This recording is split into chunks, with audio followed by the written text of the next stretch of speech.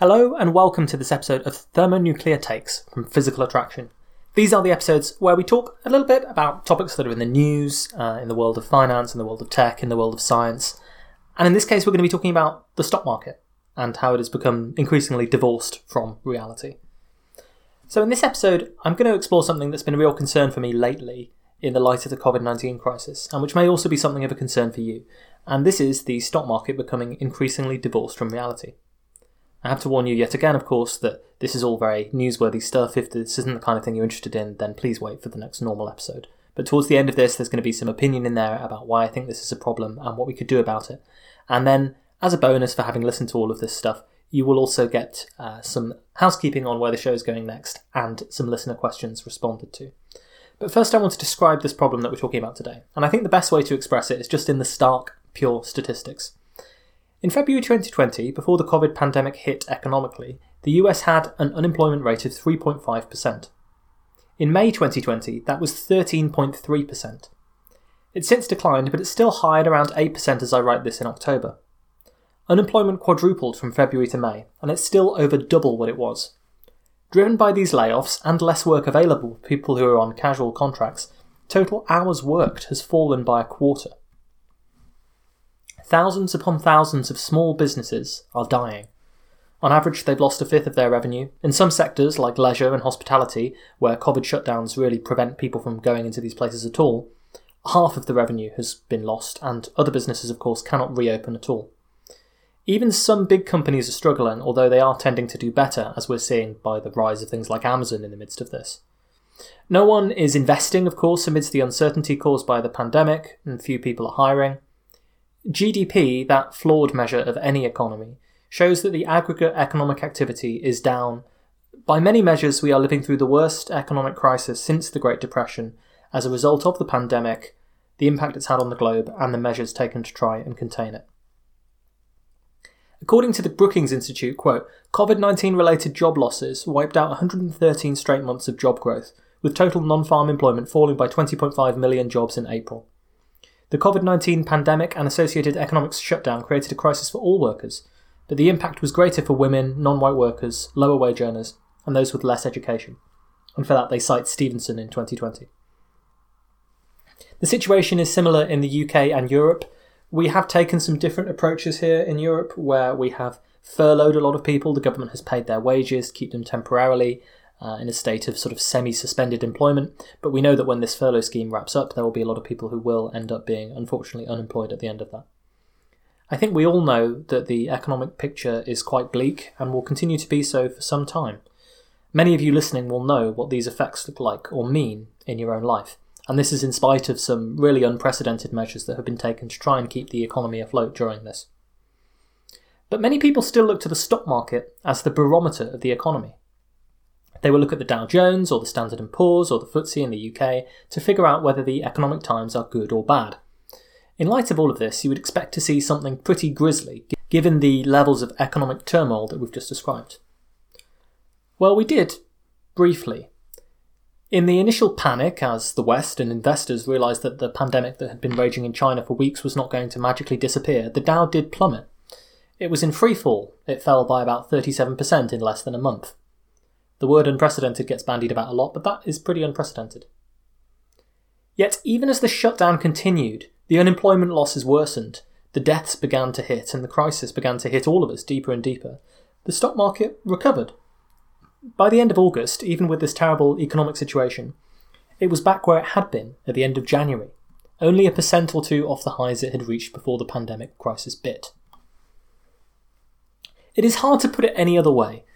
If you are still in this world of a misconceived notion whereby the stock market is the ticker of the economy, then you have to think that there's a very real divorce here from the number that the stock market gives you at the end of each day and the real economy. It's become divorced from reality in that sense.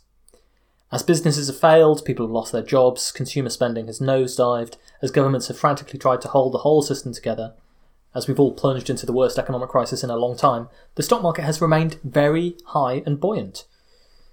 If you look at the Standard & Poor's index, it's slightly higher today than it was prior to the crisis when I wrote this. The Nasdaq briefly crashed in March along with everything else, but that's now 11% higher than it was prior to the crisis. To anyone looking on who used the stock market as their only real indication of what was going on in the economy, as many still seem to do, it would appear that we are in boom times. Crisis? What crisis?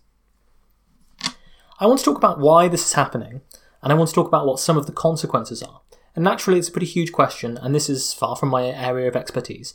So, as I often say when I'm talking about things that aren't in my main areas of expertise, you probably know about this stuff better than me, in which case please get in touch and let me know your opinion. So you should regard what I'm saying as speculation and opinion, albeit that I will always try and back up what I do say with evidence. Part of what is occurring, of course, is that a lot of carnage is being consumed under these headline figures for, quote, the stock market, as some whole aggregate thing. Some businesses have been collapsing and laying people off.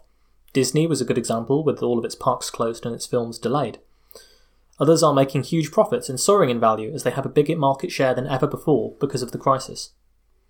Amazon is an example of that, and in fact you can see that Amazon is sort of taking profits from things that wouldn't be listed on the stock exchange, like your local grocery store, because you can't go there, and so you're buying from Amazon instead. That's why their shares are up 50% from before the coronavirus, and why Jeff Bezos is worth billions more than he was this time last year. But then if you aggregate all of these companies together, you sort of fail to reveal that there are some big winners and some big losers out of the current crisis. And some of these big winners, especially companies like Amazon, are concealing the fact that there are big losers, with the majority of companies still trading around 20% off their highest values from before the pandemic. So obviously the net effect of this, even when we're talking about companies that are big enough to be in these big stock indices, is that the economy is being concentrated more and more into the hands of fewer and fewer people. I think another part of what is happening is that stocks are the newest form of saving.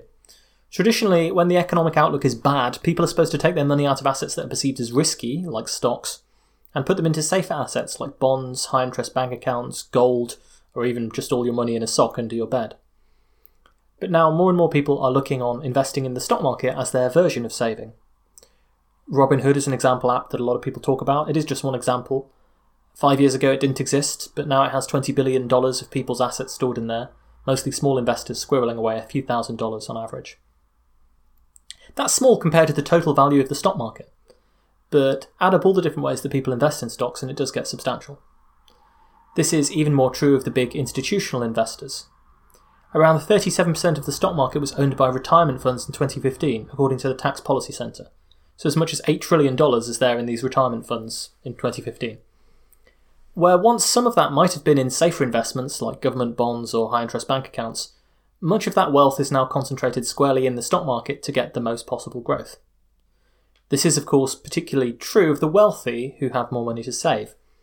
What the richest people do, therefore, disproportionately influences the stock market.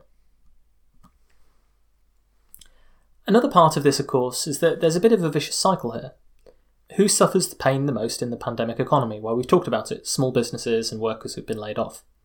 But they're not included in the stock market. They could all go bust, and it may well even boost the large companies which are getting extra business. And it will certainly do not that much to harm the stock market. And half of Americans own no stocks at all. Predominantly the poorest Americans who have few savings. The situation is similar in lots of other countries. And of course, the poorer you are, the fewer stocks you own, and the less impact you will have on the market, depending on what you do with your money and how much money you have. Now if you throw the pandemic into the mix, we've seen this, again, this differential impact. Many of the industries that are suffering the most, we're talking hospitality, restaurants, shops, etc., employ a lot of people who are less wealthy. The wealthy white-collar office workers and computer programmers can do a lot of their work from home, and they are less likely to become unemployed during the pandemic. Not that there haven't been layoffs in these sectors as well, just that they're less likely to be. If these people suffer, these people who don't own stocks, it really doesn't affect the stock market at all. They don't have stocks and they don't buy stocks, so the fact that they might all be suffering much worse consequences will have little direct impact on the stock market. The only indirect impact might be a sort of delayed trickle-up impact as they spend less, because poorer people will have to spend much more of the little money they do get on basic necessities to survive. Full disclosure here, this is not personal sour grapes for me. All my money is in the stock market, with the vast majority in a range of different renewable energy companies, all of which have done pretty well over the last 5 years, and especially in this crisis. And there's the rub, you see. When it comes to individual investors, wealthier people are often keeping their jobs and maybe even spending less because there's nothing to do. That money's often going into the stock market. At the very least, they're not forced to sell their stocks to pay for living expenses, and so they can wait for the crisis to pass. Poorer people might be suffering the ravages of unemployment, but as far as the stock market is concerned, as long as these big businesses remain viable, it doesn't matter. The vicious cycle here obviously is that the Americans who own no stocks at all benefit very little from a strong stock market. A growing stock market is an engine of inequality. The more wealth that you have, the more wealth that you get when stocks grow. If stocks grow 7 to 10% a year, investors who have $1 million in the stock market can pay themselves $70,000, $100,000 for doing nothing other than having wealth. And then you think of the billionaires who will make millions in similar fashion, and you get the picture. Whereas the people who don't have the money to buy stocks benefit only indirectly at best. And as wealth and income inequality increase, there's only so many restaurants that billionaires will dine in who will only employ so many waiters. There's only so much disposable income they can actually spend, even if you live a life of absurd luxury. And so much of that wealth just sits in a portfolio somewhere as assets under management, continuing to grow along with the stock market. These are all reasons to emphasise that the stock market is not the real economy, but instead to do with the confidence of a bunch of investors who are clearly skewed financially towards those who have more money. It can't be any other way when you consider the weighting. $1 million people's dollar is worth $1 millionaire's $1 million. That's how it works. And part of that confidence, I think, comes from a conviction that the investors have that they will not be allowed to fail. And this is where the central banks come in. We're talking about the Federal Reserve, Bank of England, ECB, etc. One of the things they have done is to slash interest rates to extremely low levels, which is encouraging people to spend and businesses to borrow and stimulate the economy as much as possible rather than saving. As we've talked about before on this show, you have quantitative easing programs taking place where Bank of England, Federal Reserve, ECB inject large amounts of money into the markets. Over the course of the latest rounds of QE in response to the COVID-19 pandemic, the Fed has injected around $2 trillion into markets through quantitative easing alone. Add this to the generous government report, again something like $3 trillion in all throughout the various different programs that have been used, some of which will have ended up bolstering the stock market. And you're seeing a very big, substantial injection of money into the system.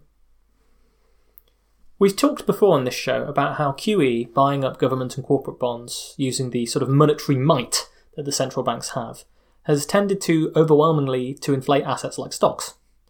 The idea was that companies with a little more liquidity and money available to them might invest in new plants, hire new employees, etc.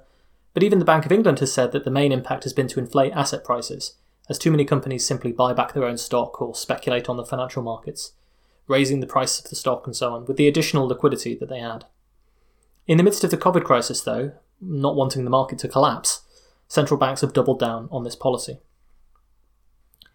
When people see that the central banks are creating new money to this extent, buying up all of these assets from banks and corporations to encourage them to spend more, they are often concerned that creating all of this new money will cause inflation. And in a sense it does.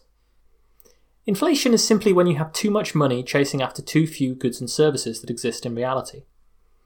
In this case, though, QE is predominantly pumping money towards people and institutions, like banks and corporations, that are liable to buy stocks and have a significant amount of their money in stocks. It's not like the QE trillions are all going to pay for loaves of bread, driving up the price of bread. That's not how it works. The unique thing about the COVID crisis is that because so much of the economy was shut down, in many ways the money has not had anywhere else to go.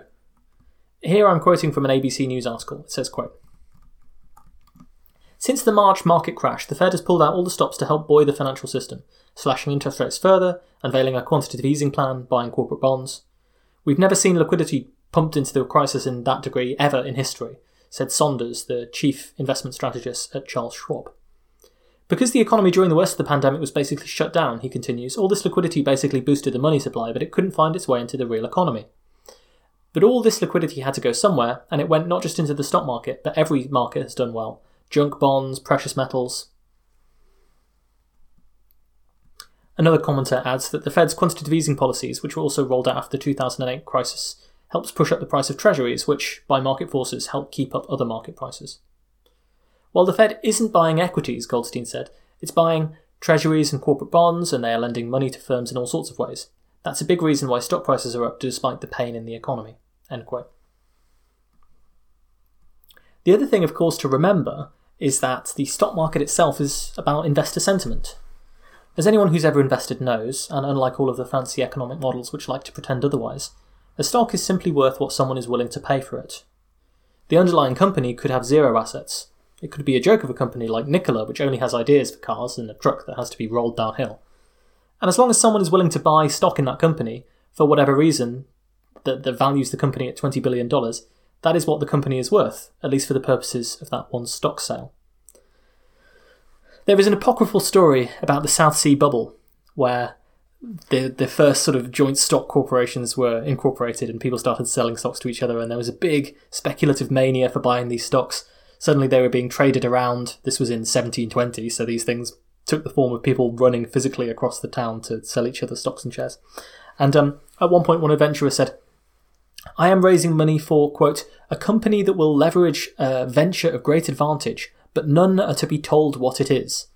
So no one knows what this adventure is, but it sounds like it's got great advantage, so they bid up the price of this stock to ridiculous values, and the person who was selling the stock was then never seen again.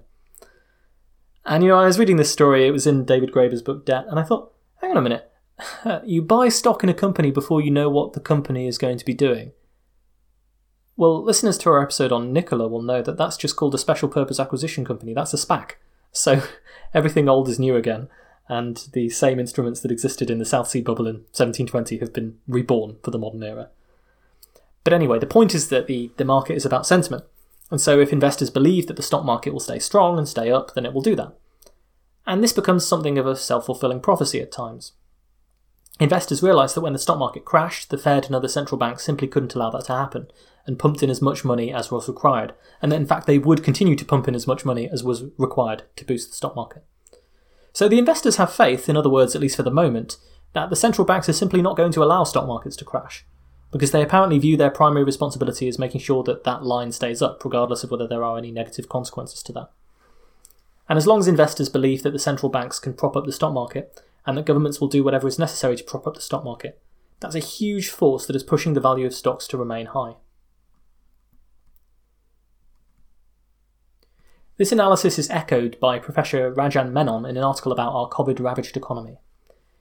He says, quote, "No, we aren't all in this together, if by together you mean anything remotely resembling equalised distress. A Bureau of Labour Statistics release, for instance, reveals that September's 7.9% nationwide unemployment rate hit some groups far harder than others. High-skill, high-wage workers have gotten off far more lightly than those whose jobs who can't be done from home, including restaurant servers and cooks, construction workers, meat packers, house cleaners, agricultural labourers, subway, bus and taxi drivers, first responders, retail and hotel staff, amongst others. For workers like them, essential public health precautions haven't just been an inconvenience, they have proven economically devastating. These disparities in the steps the Fed has taken, including keeping interest rates low and buying treasury bills, mortgage-backed securities and corporate bonds, help explain why high stock prices and massive economic suffering have coexisted, however incongruously, during the pandemic. The problem with bull markets, however, is that they don't bring direct gains to the chunk of American society that's been hurt the most. Nearly half of American households own no stock at all, according to the Federal Reserve Bank, even if you count pension and 401k plans or individual retirement accounts. And for black and Hispanic families, the numbers are 69% and 72% respectively. Furthermore, the wealthiest 10% of households own 84% of all stock. And I want to make this point, I can't remember who said this quote, but it's a famous economic quote, and what they said is that people will always tell you when you talk about these things, they will say, well, you need to keep the stock market afloat because that's the savings of old people and the savings of pensioners and so on. And yes, that's true. It's very true. And there are plenty of individuals, the other half of American households who do own some stocks, who would be financially hurt by a stock market crash. But the point is that even though many people would be hurt a little bit by a stock market crash, the people who are hurt the most by it are the people who own 84% of all stock, and that is the wealthiest people. So politically, the wealthy people always say you have to keep the stock market afloat because that's where all of the retirees and pensioners have their money too. But in reality, the people who are benefiting the most from policies that disproportionately act to keep the stock markets afloat rather than bailing out ordinary people is unfortunately, that is going to be the people who have the most will benefit the most, as we've talked about, the stock market being an engine of inequality in this sense. And so, if you're really worried about pensioners and them losing the value of their pensions, there is something you could do about that. There are alternative policies you could consider where you think maybe we inject less liquidity into the markets and we compensate them in some other way. I'm not coming up with anything specific here, just to say that the counter-argument you'll always get will be that there are ordinary investors in the stock market as well. And the point is that, yes, there are, but if you want to count those as the bottom 90% of America, then they only own 16% of the stock. And so policies that benefit them by keeping the stock market afloat benefit the wealthiest 10% 5 times more. So that's the way to look at that. Another thing to point out, of course, away from monetary policy, the things that central banks do, is the things that governments have done in the form of fiscal policy. Now, many governments have responded to the pandemic by extending loans to businesses, often making borrowing very cheap. Governments view their role as protecting the jobs that exist in this crisis. We see this in the furlough scheme. I mean, someone like me would much rather that they accepted some jobs won't come back and employed people to do socially useful things instead. But in the meantime, they are loaning lots of money to companies and propping them up. And this gives rise to more and more of the so-called zombie companies. Companies that aren't actually making any money and haven't for a while, but are allowed to stay afloat by their access to cheap debt that they don't have to repay that quickly. They can shamble on for a little while longer while borrowing more money. This has been rising steadily for years, from 8% in 2008 to 13% last year, and perhaps as much as 15 to 22% of companies can now be classified in this way. So government fiscal policies have kept a lot of companies in suspended animation, at least for the time being. So for me it feels a bit like a sort of Wile E. Coyote economy in a sense. There are lots of places that have actually run way over the cliff edge, their legs are circling in the air, but they haven't quite noticed yet, or gravity hasn't noticed them yet, however it happens in the cartoon. This is of course very similar to the upbeat sentiment of investors who are keeping their money in the stock market in spite of a horrendous underlying economic picture. I don't really think we need to elaborate on what's likely to happen next if all that easy credit is no longer available. So these are all parts of what's going on when we see this bizarre divorce between the stock market and the real economy in which many of us live. We know that there's less underlying actual activity, less goods and services being produced in the world around us due to the unemployment, lack of investment in real projects that's actually happening. And we know that there's a great deal more financial froth on top, exemplified by the exuberant stock market and the weird bubbles forming around technology and pharma that we've discussed in recent episodes, the rise of these zombie companies and the masses of QE that have been pumped into the markets, the speculation that you see even around things like companies that have already gone bankrupt like Hertz, where their stocks are being bid up and down by various people. So why should you care? Before the COVID crisis even happened, I'd written my script on technology, inequality and existential risks, which we released over 4 episodes earlier this year. And you will remember that part of what we looked at there was Walter Scheidel's book, The Great Leveller, and its thesis that economic inequality inevitably increases in societies until usually something very violent happened, a disaster, a catastrophe, a revolution, or something happened that required massive government mobilisation, like a war, which finally reversed the growing trend of inequality.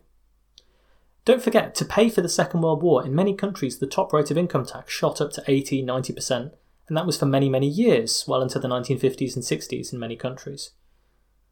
This obviously acted to help reverse inequality growth, and of course governments massively stimulated production in the real economy, in things like armaments and so on, employing soldiers and industrial workers en masse for the war effort. This was the type of government stimulus that actually reached people who weren't already wealthy and predominantly focused on returns in the stock market. At the time, we wondered if perhaps the COVID-19 crisis could prove to be the thing, the violent event, the extreme rupture, that reversed the inevitable trend of growing inequality that we've seen in the last few years, that set us back down the path, down something less unfair and something more sustainable than we've seen really since the 1980s. But it has instead turned out to be almost the complete opposite. And you can see why when you consider how this compares to historical events. I mean, we have this unique situation where the economic damage is not necessarily caused directly by the pandemic, but by attempts to suppress it. Compared to the Black Death, the reason that led to less inequality was because so many people died that the few workers who survived could charge more for their labour. Well, nothing like that has happened. All of the power is with the wealthiest individuals in society. It's not like people are saying that they can now charge more for their labour because of COVID. This disease is not deadly enough to do that, which obviously should be a good thing. And compared to then, we have governments who can pursue these policies, QE and so on, that support the stock market. There was nothing like that level of financial complexity that existed in the era of the Black Death. As I've said many times, this growth in the stock market, it's an engine of inequality which allows wealthy people to accumulate more wealth, while the people who don't own stocks, and the majority who don't own very many, lose out. Now, this is not going to immediately manifest itself in inflation in, say, food prices, because wealthy people aren't just going to spend billions of dollars on bread. At least, these things won't happen immediately, although of course eventually people aren't going to keep all of that money in the stock market, but they will instead spend it on some level of real things and perhaps leave it to the people who have a greater propensity to spend it. But this is to do with this concept of the velocity of money and how quickly it moves through the system, and that's not really something we're thinking about here. However, insofar as this does lead to inflation in the price of ordinary goods and services, you think it would harm poor people more, because the problem is that it damages things that wealthy people do buy, and those are the things that are to do with social mobility. If you pump in a lot of money at the top, where this does cause inflation, it will reduce the purchasing power of people who don't get that money.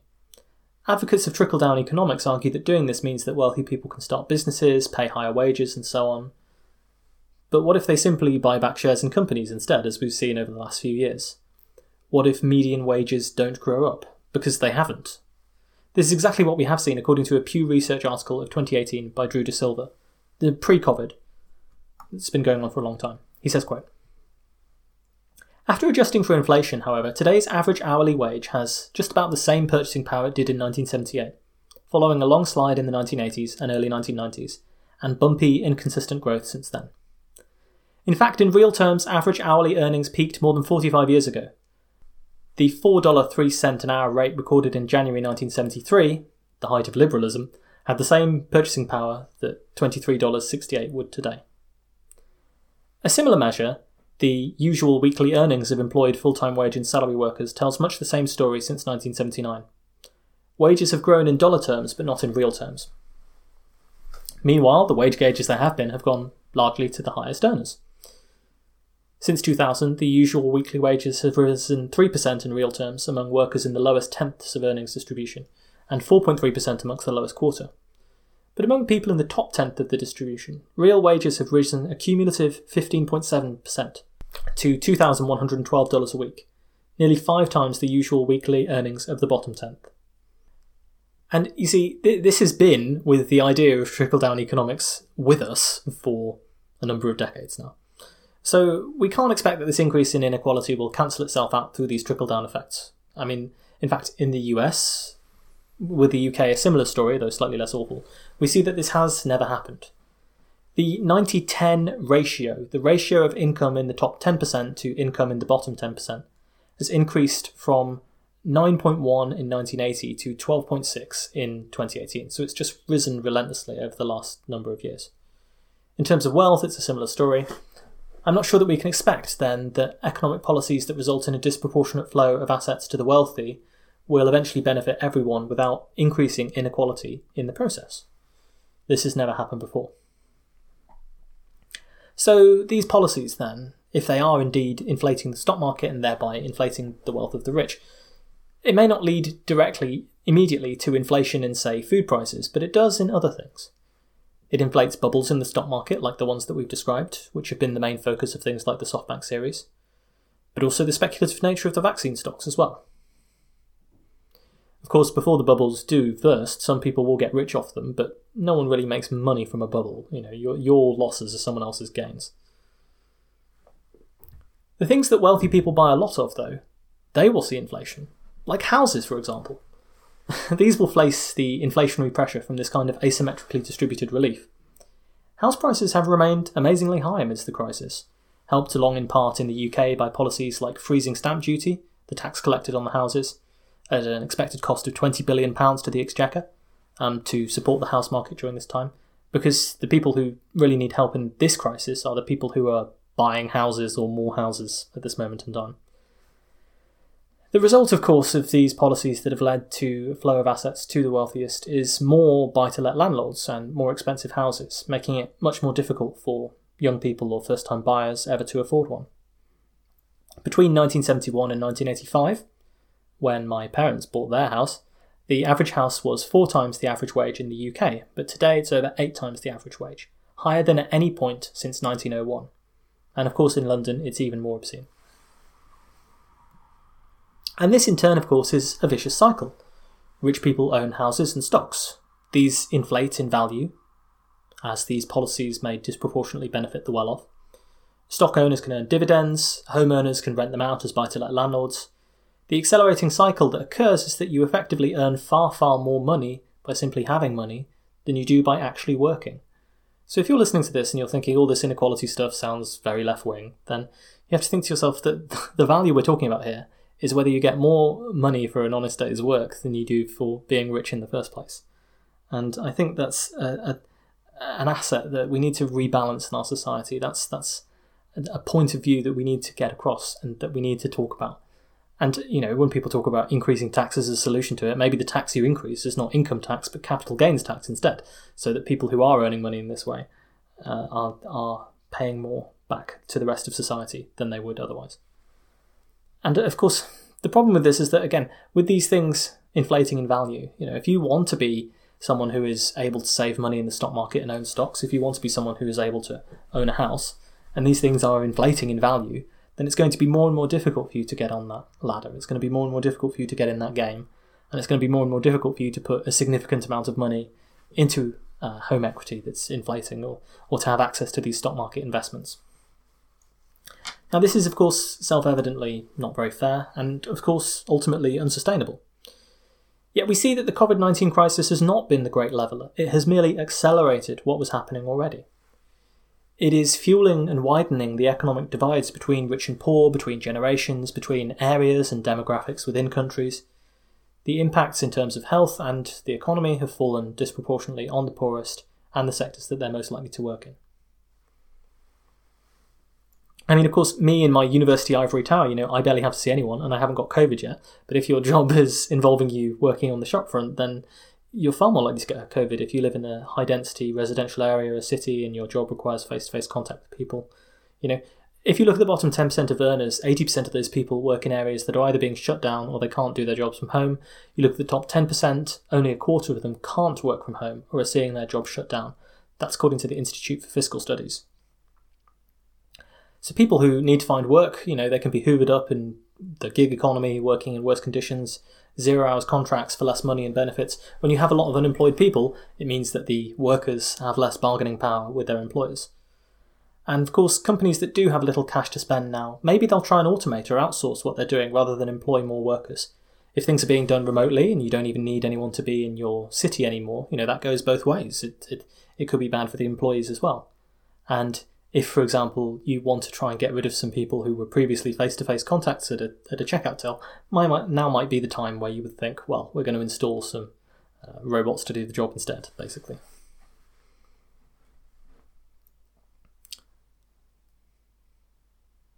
So I think, unfortunately, a big part of why the stock market is increasingly divorced from the real economy is that a lot of people are just trying to keep it inflated, to keep asset prices inflated, because this type of recovery benefits people in the way that they really care about, which is in proportion to the amount of money that they already have.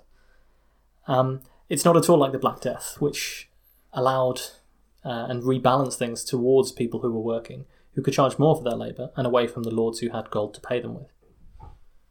Instead, we can see that the harshest punishment is falling on the people who don't own stocks or houses, and that, unfortunately, there are people who are not only preserving but even increasing their own wealth and influence in the midst of this crisis. And I think that is what is happening now with this rise in inequality. So with this great accelerator trend pushing towards greater inequality, we've seen the fortunes of billionaires rise by 30% during this crisis. They're now higher than they have ever been. And unfortunately, if inequality was bad before, you can see that we would need some massive redistributive effort simply to stand still at the level of inequality, already far too much, that was the case before the crisis. So we have to run just to stand still on this thing. Now here we've predominantly focused on inequality within countries, but the inequality between countries is also set to get much worse, even though we have seen that the actual response to the pandemic has been very good in many nations that are typically considered less economically developed. Take a look at the response in Vietnam, for example, to see what I'm talking about. And this is perhaps in part because they're more used to dealing with public health crises and outbreaks of infectious disease. But economically, the damages are global. A UN human rights expert has warned that many low and middle-income countries damaged by the global economic recession are facing a looming debt crisis of their own. Yu-Fen Lee, the independent expert on debt and human rights, she wrote, quote, Temporary debt standstill, emergency financing, debt restructuring and debt cancellation should be part of the toolbox of states, international institutions and the private sector in order to address debt issues quickly. The endgame must be to free up fiscal space for investment in people's acute needs." End quote. I should say, by the way, that we discussed this issue of the inequality between countries in much more depth in the book club episodes on Jason Hickel's book, The Divide. These are already up early on the Patreon for subscribers there, and they will eventually be released to the general public. But if you want to get them early, head over to patreon.com/physicalattraction. That's my plug right in the middle here. So as I described in the episodes on technology, inequality and catastrophic risks, this isn't just a problem because it's unfair, because it means that we are wrecking the planet and labouring our lives away predominantly to benefit a smaller number of people. But it's also inherently dangerous for the entire species because it increases the number of disaffected people. It increases the number of people who are suffering. It increases the instability and propensity for chaos in our globally interconnected system. It enhances the risk of collapse as we try to deal with multiplying ecological and technological crises. Happy people don't have to destroy their environments to the same extent. People who don't have to deal with these inequality issues, they don't have these long-term health problems that they have to deal with. They don't have these long-term mental health problems. They don't have all of these issues that concern them. And, I think it's a very important issue to just explore the fact that this actually puts us all at risk, and there's only so much inequality that our societies can really tolerate before they become extremely dangerous. That's the sort of deterministic end of Scheidel's thesis, which is that, in fact, perhaps these things become more likely to happen due to inequality. And I think in the future, we know how many potential anthropogenic dangers there are. We have seen, if anyone needed any sort of reminding, that having a seriously well-funded global public health system would be a pretty decent thing to have that might help us try and avert or minimise the impacts of crises like this. So there's only so much of this that we are going to be able to tolerate before we raise the risk for everyone and the long-term risks for our species as a whole, I think. And equally, when these huge problems are dividing societies, are causing people to be trapped in these, unpleasant, miserable lives, it's simply not what we want to see. I realise that this is becoming a rant and maybe a bit of a cri de coeur, but this is the world as I've been seeing it lately. And my sincerest wish is that there would be people who actually have the compassion and who realise that the number one thing we have to do is to get this trend of inequality under control, because it will be not only unfair and unjust, but also unproductive in the long run. All of these resources, all of these people, all of this time, dedicated to chasing and preserving and maximising wealth that then just sits around or gets invested in these bubbles rather than improving one iota of what actually exists in the real world, conditions on the ground. All of the resources we could be devoting to developing technologies and social structures that would make us happier, healthier, more resilient to crises like the one we're going through now, better educated. Giving people education and training, funding research and development into new technologies, giving people the opportunity to lead happier lives and actually cooperate with each other, because I think that is one thing that you have to understand about crises like this. You see the division and hatred and resentment that's spreading through societies. Part of it is being driven by this inequality. You can't deny that, and you can't deny that some of the convulsions that we have seen in democracies in the West, these things don't come out of nowhere. They're not. It's not that suddenly everyone wakes up someday and decides that they want to throw democracy down or vote for someone who is going to be, illiberal or that you find offensive or anything like that. It comes out of a place partially of cultural change and partially of economic change as well. And, happy people who have better things to do don't spend all their time on the internet forums becoming Nazis. That it just stands to reason. And, these are the things we could be doing, is giving people education, training, funding these new technologies, giving people opportunities to actually advance in their lives through their labours, which is the thing that encourages people to actually, partake in the system, in any system, whether it's working for a company, whether it's working for, the government, whether it's working for an organisation, whether it's voting and partaking in democracy. It's no coincidence that the people who are most disillusioned with democracy are also some of the poorest people. All of this stuff is just increasing the amount of real resources that we actually have, the amount of real, services and goods that we can provide for each other, as well as the amount of real happiness. rather than just the arbitrary numbers that we supposedly use to keep score of these things. And I think just seeing this destruction that we're inflicting on the planet around us to create value that is concentrated at the top. I look at a lot of bright, hard-working, motivated people who are not getting as much of a chance as they should because of what we have collectively chosen to value and how we spend our time and efforts. And I see a lot of wasted potential, even in physicists who go into finance and spend a lot of time trying to concentrate wealth at the top more effectively. I see people who could be making the world a better place and who are trapped unnecessarily into different things that are more lucrative for them, I suppose, because of the value system that we have. And that goes before COVID, but I think COVID is accelerating it. And you have to think, is this the way we want to live? The governments that we create and empower, is this how we want them to behave? I don't know what the solution is, and nor do I pretend to know, but I think it has to be bigger than just crossing your fingers and hoping that things will go back to normal, or tinkering around the edges and hoping you'll be able to restore business as usual, because this crisis is just accelerating many of the trends that characterise business as usual. So, we've talked about some of these ideas on the show before. Universal job guarantee that would give people a chance to work at something useful, something like a debt jubilee. It's another interesting thing. In ancient societies, you used to have these problems quite often. Say there was a bad harvest, and you had a few wealthy lords.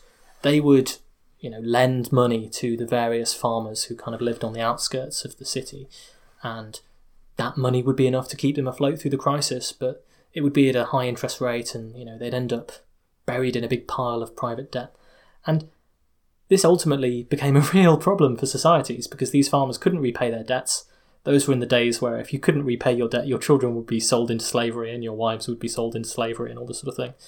So many of the farmers would take up arms against the people who were trying to collect money from them, or they would simply run away from society entirely and leave the country and flee their creditors. And so what happened was the king, realising that the levels of debt that had been built up in society were just completely unsustainable and were destroying the ability of the economy to actually function properly. It was destroying the productivity of the farmers.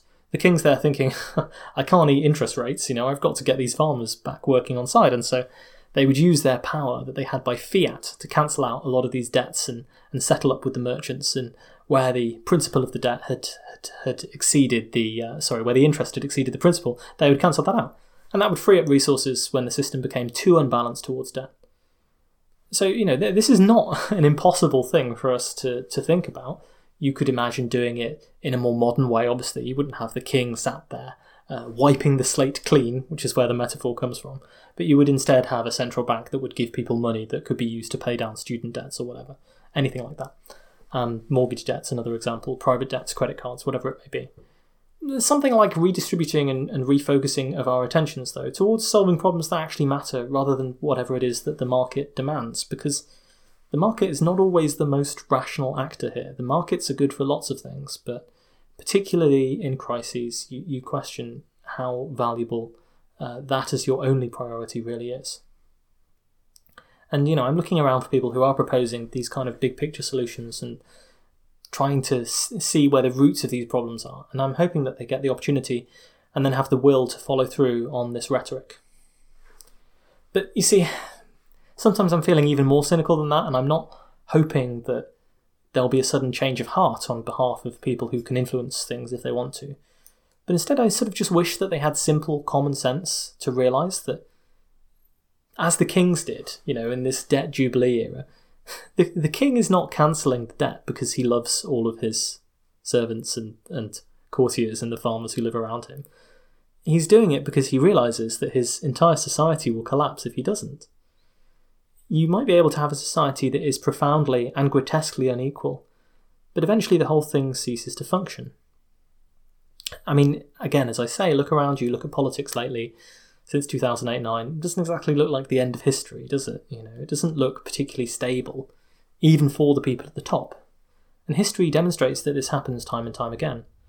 And I don't believe that we can necessarily solve the problems that confront us and advance towards the kind of world that we would all want to live in. Not just, veil of ignorance stuff, but that we would all want to live in, even if you do think that you're on the right side of this divide at the moment. if we simply allow inequality to spiral utterly and relentlessly out of control, if this is another step change in inequality that we're seeing now that doesn't get corrected somehow, I think that's going to be bad for everyone, and I don't want to live in that world, not if I can avoid it. Of course, you may have other opinions about what's going on. I apologise for having lots of opinions lately. These last few episodes of news, I've got a lot off my chest, and I'm expecting to move on to more bread and butter, scientific, climate, technological, historical content, like you're probably more used to. But I feel that this is important, and it's occupying a lot of space in my mind when I want to write about other things, so I hope you'll forgive me taking the time to write and speak about it.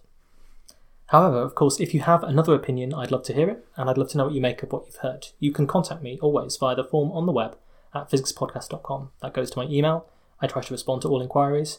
We're going to respond to some that have been posed at the end of this show. And as ever, if there are lots of questions or comments that people have, I'm more than happy to address those in their own episode in the future.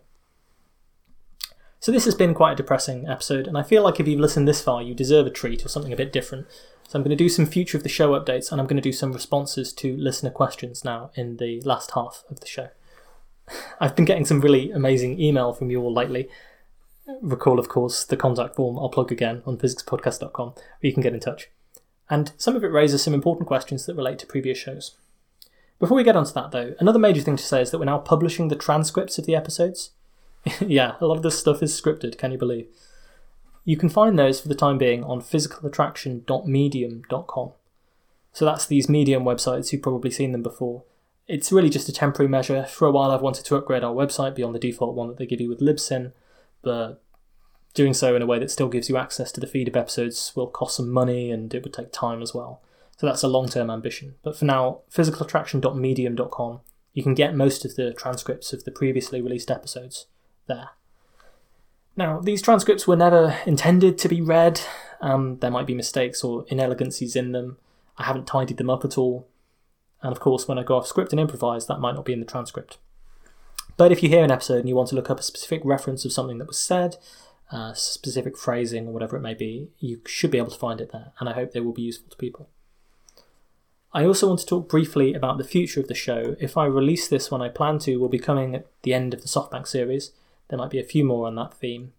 And then broadly, we're going to move away from the finance, tech, economic side of things we've covered just lately, I think. Subscribers to the Patreon who have access to episodes as I record them, rather than release them, will know that I have quite a few recorded already that will be released over the next few months. If you do subscribe to the Patreon, you can of course get all of those early. Many of these are the new Climate 201 series that will be the next major series that we're putting out there. As I talk about quite a bit, climate change is really my day job and main area of something approaching expertise, so the series is going to build on that. And the aim of this series is really to go in-depth on a number of topics around the area of climate change, mostly focused on the solutions that we can all attempt to pursue, as well as a lot of the definitions and the sort of debates that are happening for people immersed in the field. You know, if you were part of climate Twitter and you wanted to be involved in all of those arguments and so on, this is going to be a 201, a slightly more advanced course, which is going to talk about lots of different questions. I've actually phrased it as a lot of different questions, but we're going to be talking about things like whether we're all doomed, renewable energy, the impacts of different greenhouse gases, the history of global climate politics and agreements, approaches to climate change that have been taken through the years, negative CO2 emissions. We're going to talk about all the different approaches to reducing CO2 emissions across different sectors, agriculture, transport. We're going to talk about energy efficiency. We're going to talk about what a carbon budget is. We're going to talk about what climate change scenarios are for and how they're used, climate sensitivity. We're going to talk about all of these definitions of things that you may have heard of or that we may have mentioned before. We're going to go into some real depth, real science, technology, history, geopolitics, all this stuff. And technological developments, finance, law, all this kind of thing. There's a very, very big range of topics that we're hopefully going to cover there. And my aim is to go beyond the basic coverage of the story, and by the end of all these episodes, you'll know almost as much as I do about this stuff. And of course, in answering these questions, I will learn a lot more myself about this and sort of resolve some ideas in my own mind and get some ideas going about some technologies that I haven't looked into before. Things like hydrogen, carbon capture and storage. I'm also hoping to get lots of interviews with people I know in the field who I've wanted to talk to for a really long time. There's lots of experts on that list of people to reach out and interview. But of course, if you have any questions about climate change that you want answered, then please do let me know, and I will make sure to cover them. I really want to make sure this is a useful resource for people who are trying to learn more about this. Secondarily, on top of that, I'm also working on another long physics series. This is a bit more in the realm of traditional physics, which I appreciate that a lot of people are here for. I'm going to keep the topic a surprise for now. There are 9 episodes that have been written already, but I don't want to start releasing any of them until I am sure I can finish the series and release the whole lot, because I don't want to end up stranded in the middle of a series at some point in the future. I nearly did with Fusion, where I got to the end of the series and I had to write the last few episodes very quickly because I'd run out of episodes queued up to release, basically. But rest assured, however, between these subjects and masses of other ideas that I have, people I want to interview whose books I'm reading and so on, there will hopefully be a lot of future episodes to come. Of course, I would be remiss if I didn't say that doing this show takes up a big amount of free time, and so any way that you can support us are greatly appreciated. Getting your emails, feedback, reviews, and if you can tell other people to listen to the show, that would be something I would really appreciate.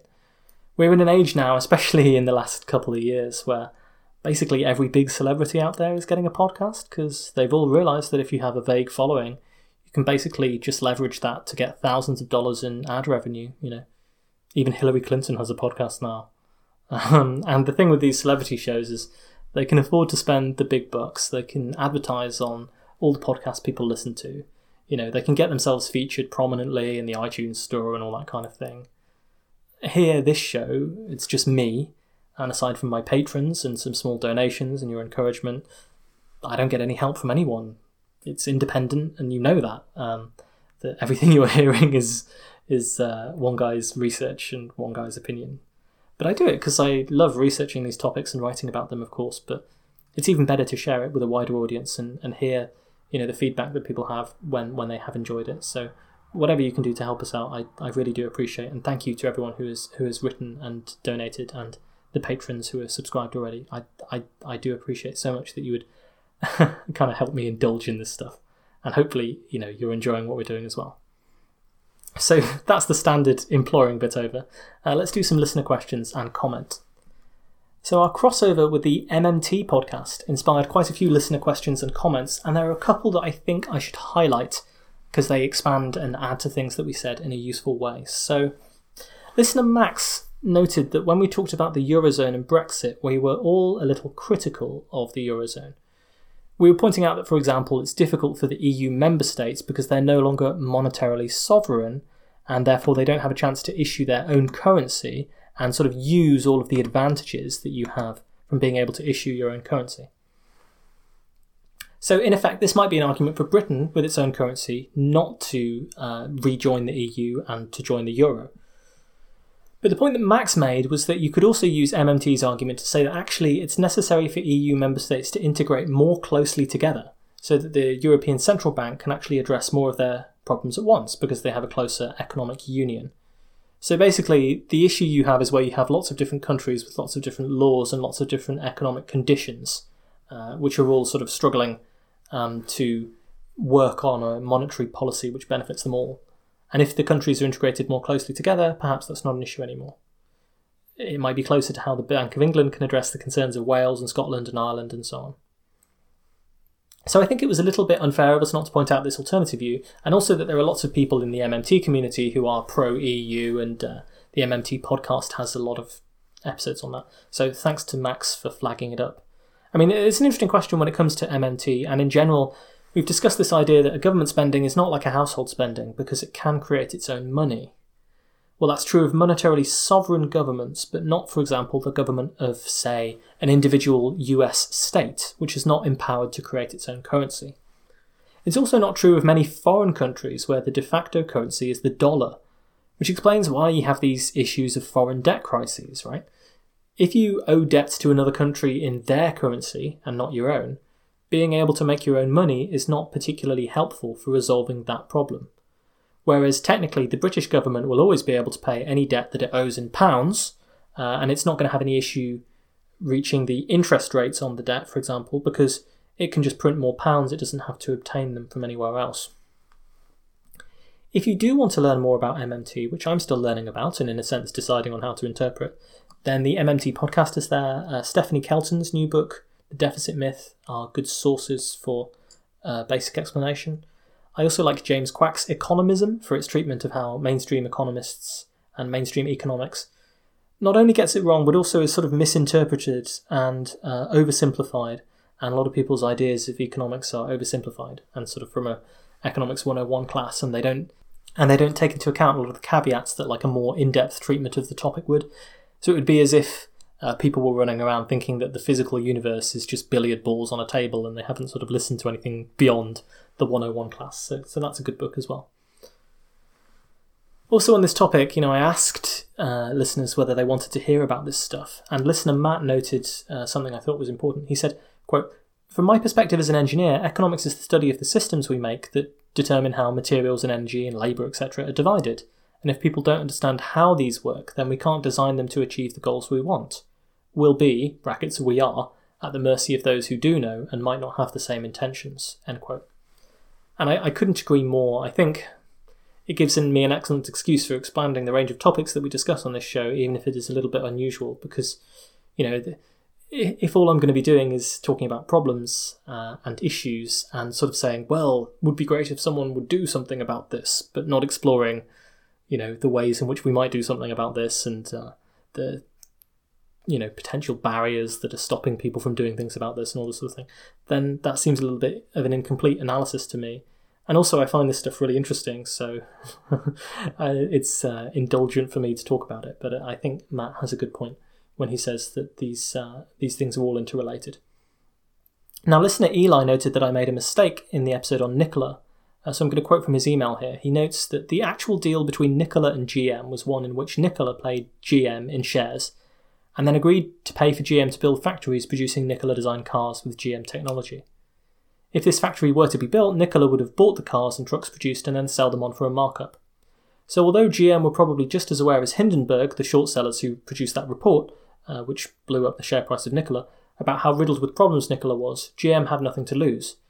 They agreed to a deal in which they were paid up front to build an all-expense-paid factory where the cars produced would immediately be sold to Nikola, end quote.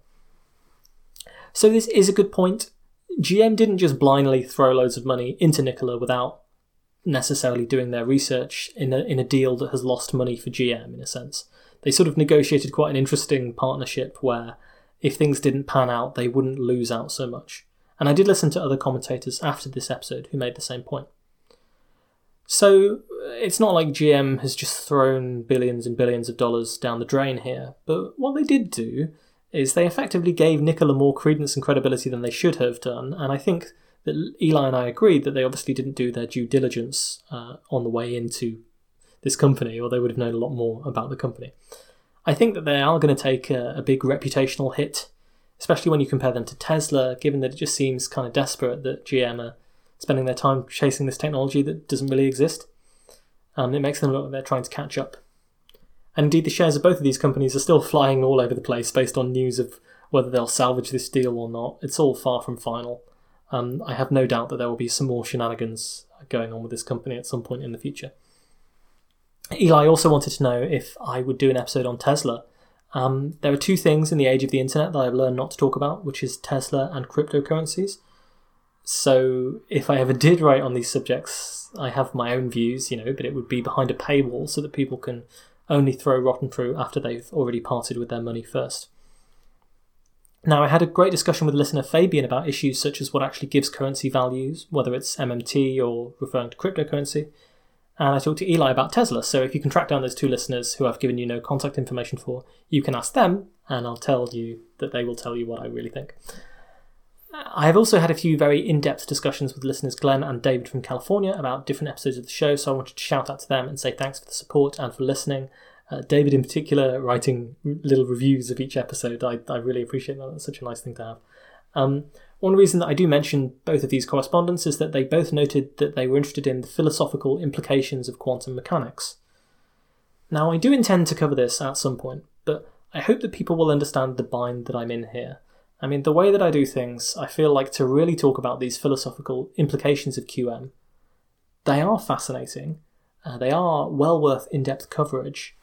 But if I want to talk about them, I need to cover QM, maybe even relativity as well.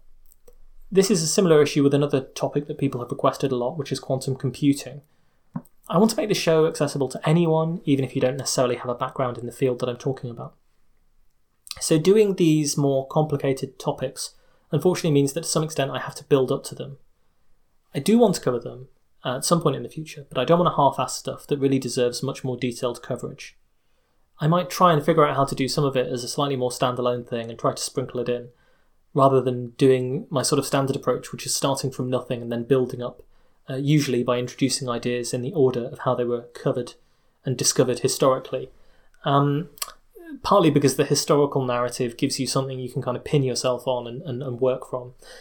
And also because quite often it's easier to understand physics when you understand it in its historical context.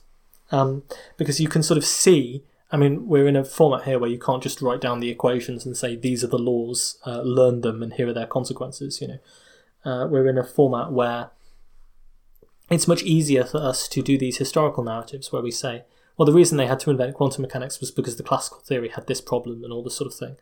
And then you elaborate onto it once you've introduced all of those principles. But of course, the problem with that is that it takes you to get to episode 10 before you can start talking about Schrödinger's cat. So I'm going to try and resolve that in some way, but it may just be that we have to wait a while until we get into the really long quantum mechanics series that will come at some point, but I don't know yet. But one question that David did ask me that is likely to be tractable here, though, was about probabilities. I thought it was an interesting question, so this is going to be the last topic we cover here, and I hope he doesn't mind me reproducing a bit of the exchange. So he said, quote, "In your summary of statistical mechanics, I was struck by the basic ideas as you presented them, particularly the breadth of their application. I do have a further question. Probability seems in different ways to be an intrinsic part of quantum mechanics and statistical mechanics. Is there a brief way to characterise how probability differs in each?" End quote. Now, poor old David did say brief, didn't he? But that's not my strong suit, so I'll tell you my response. I said, quote, "Your question on the probability and the different natures it has in statistical mechanics and QM is a truly fascinating one, and I don't know if I'll do it justice, but maybe in a future episode, because it's an interesting area that got my mind racing on this. I would briefly summarise the key differences in the following ways. In statistical mechanics, probability arises due to our attempt to treat random fluctuations of a great many particles or subsystems that ultimately behave according to their own laws in a specific way. We want to go from microscale, the laws that govern the motion of a single particle, to macroscale, the laws that govern something like the motion of fluid or gas as a whole in the box. The classic example is these gas molecules in a box.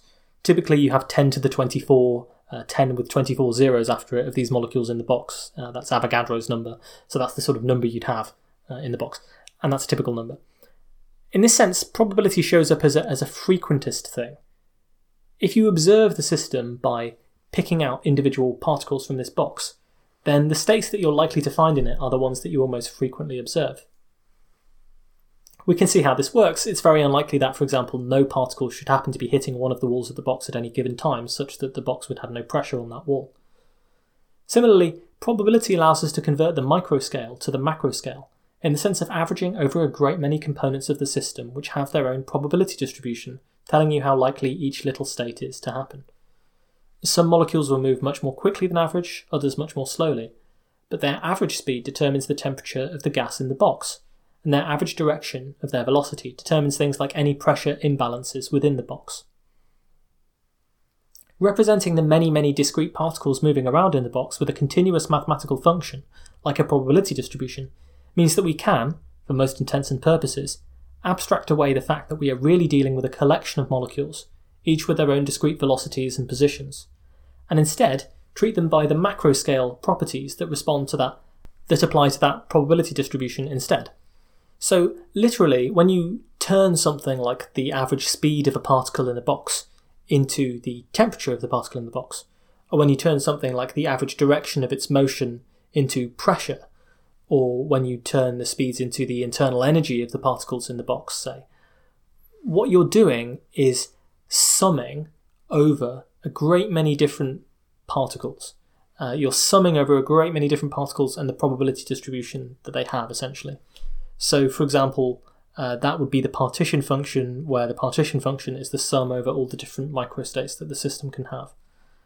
So in a sense, by adding up lots of these multiplications of different states with the probability distribution, you get to these large-scale variables. And these large-scale variables describe the probability distribution. So, the temperature tells you where the peak in the probability distribution for the speeds of the particles is, if that makes sense. So you're abstracting away the fact that you're dealing with these many, many molecules, and you're just treating them like they're a probability distribution rather than a big set of numbers. Much like, for example, in election forecasting, one might abstract away the individuals and replace them with demographics that are supposedly predictive of voting instead. Now we come to the quantum mechanical case. Quantum mechanics is essentially concerned, at least where its effects become obvious, with individual microstates. Typically might be one particle. Here we deal not with probabilities, but what are called probability amplitudes. These add up and subtract from each other. When you square them, you get the probability. They're complex numbers, so this can be 0. When you square them, you get the probability, and these are complex numbers. So we say that the most complete possible description of a physical system is actually the set of probability amplitudes that describe the state that the system might be in. For example, for an individual particle, these probability amplitudes encode information about where you might find the particle and how quickly you might find it to be moving if you were to measure the particle. Technically speaking, before we make a measurement, the state of the system is simply indeterminate. The most complete possible way of describing the system is that set of probability amplitudes. When we make a measurement, the wave function of the system collapses, and it no longer can be described by that probability distribution. Instead, in a sense, we forced it into being in one particular state by making the measurement. So for example, if we measure its position, it will take on a definite value, whereas before it could only be described by this probability distribution. This would also be true of its velocity if we measured its velocity, but not both position and velocity at the same time because of the uncertainty principle. And the likelihood with which it's going to take on any particular value when we do that measurement is specified by the probability amplitudes. So to summarise, statistical mechanics is about representing macro-scale systems that are made up of many small interacting components. We do this by, instead of keeping track of the properties of every individual component, representing their properties by a probability distribution that describes them all, and then looking at the properties of that distribution. Incidentally, I can't help but point this out. It's not just gas in a box we can use this for, but also for magnetism, which is defined by lots of little molecules with spins, and according to a paper I have to read at some point, potentially something like an economy as well. An economy is a macro-scale system with many average properties made up of individual interacting components, which is you and me. As to how well that theory works, I don't yet know. Anyway. But this is a little bit of a frequentist approach to probability because you're saying that the probability is about how many molecules you would observe with given properties. This corresponds to microstates of a system and how they relate to macrostates. In quantum mechanics, we're concerned with probability amplitudes, not just probabilities. These are complex numbers, which when you take the square of their modulus give you a probability. And specifically, QM tells you the most complete description of a system it's possible to give in physics is the set of probability amplitudes that tell you about how you'll find that system if you measure it. But once you make the measurement, you collapse the wave function. In this sense, I suppose you could say QM is a little bit more Bayesian in that it sort of represents prior probabilities of an event occurring, although that's not quite right. If you measure the same system twice, it will be collapsed the second time, and therefore it will take on that specific position. So you couldn't really get a frequentist approach to probabilities in quantum mechanics. Only by preparing the system the same way thousands of times and measuring it relentlessly could you sort of construct the probability distribution that way. One key difference is the point of determinacy and determinism. So statistical mechanics, as it's constituted in the way we described it, is initially a purely classical theory, because we assume that deep down, underneath our representation of this probability distribution, every particle does actually have a definite position and velocity. QM says no, they don't have definite velocities and positions, at least not until they're measured, and they also can't have them both at the same time. We can only talk about the probability of finding them when we do measure them, and this can actually be best expressed by probability amplitudes. So hopefully that does explain all of this a little bit more exactly. It's interesting to reflect on the different ways in which probability do come into these different fields of endeavour, but I hope that this will explain what we're talking about when we talk about probabilities in both of these different fields. And I think the topic of probability and how to interpret it here, particularly all the QM stuff, is complicated. So it's certainly something that we'll be looking to cover even further and in more depth and more accurately in the future. So having done most of the housekeeping earlier on, there's nothing left to say except if you do have any comments, questions, concerns, etc. of your own, please do send them in via the contact form on physicspodcast.com, and I'll try to get to them in a future listener mailbag. Ditto if there are topics you want me to consider, people you want me to try and bug to get an interview, all that sort of thing. Subscribe to the Patreon for many, many future episodes to catch up on early. After the SoftBank series is finished, we might take a week off from releasing so that everyone can catch up. But I'm not done with you yet. Until next time then, in this fraught world that we're living in, please do take care.